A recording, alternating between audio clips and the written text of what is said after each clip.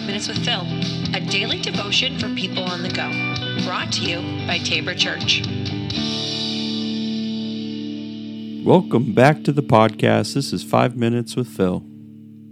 We are closing out the week with this first part of James chapter 3, and it's verse 11 and 12. Does a spring of water bubble out with both fresh water and bitter water? Does a fig tree produce olives or a grapevine produce figs? No, and you can't draw fresh water from a salty spring.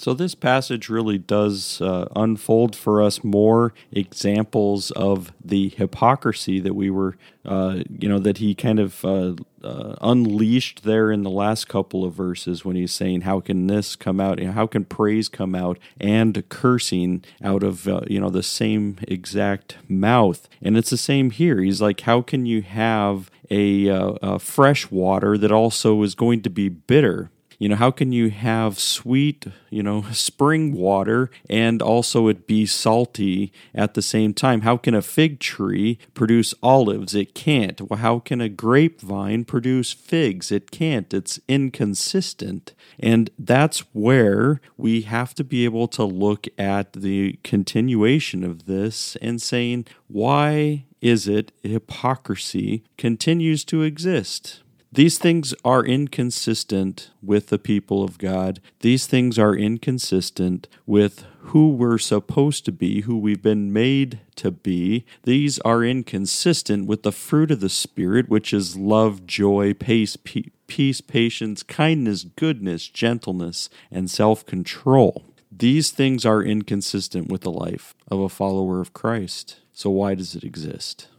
So this takes me back to what Paul said in Romans chapter 7.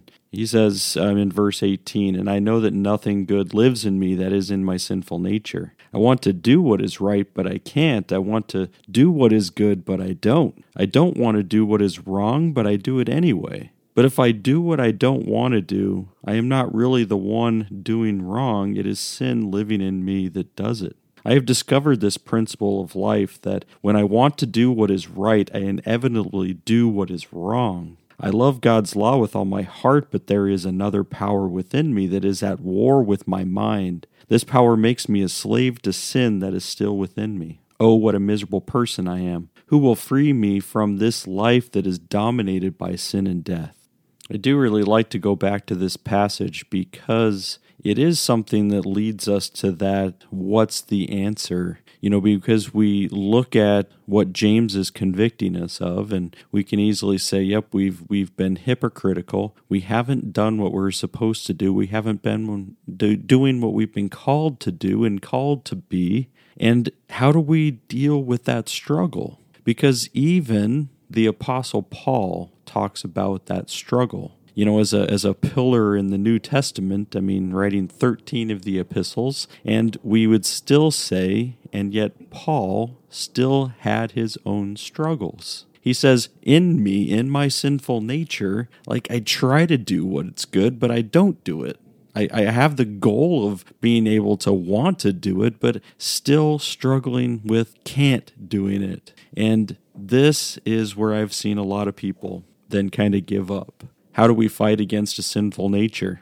How do we fight against the nature of our flesh that's always trying to work against us, working against what is good? When our flesh is saying, no, I want to do what's good for me. I want to do what's good for my body. I want to do what's good just for maybe even sometimes my family. We take it a little bit further step out. But when we're looking, God's calling us to even bigger things. We shouldn't always just consider ourselves first, but we instead say, God, where is it that you're calling me to sacrifice? Where are you calling me to something bigger than my own flesh?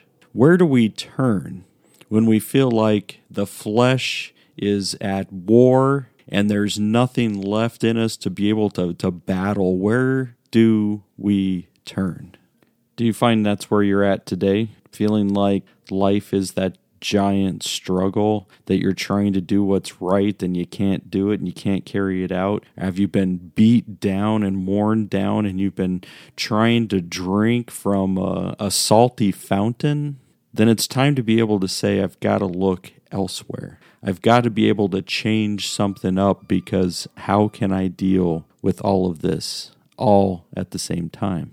So continuing with Paul's message in Romans chapter 8, he says, now there's no condemnation for those who belong in Christ Jesus. And because you belong to him, the power of the life-giving Spirit has freed you from the power of sin that leads to death. Paul reminds us that we've been forgiven. James will also say we got to figure out a different source. And I think when you go back to James 3, and we're going to get into this both on Sunday, but also next week's podcast, we'll be, talking about drinking from a different well. We've got to be able to find fresh water, not salty water. We've got to be able to switch up some routines to understand that, yes, we have freedom in Christ and that we are free, but we're what? Free to serve. We're free to love. And where can we find new avenues? Where can we find different ways of expressing that as followers of Christ? All right, everybody, have a great weekend, and we will be back again next week.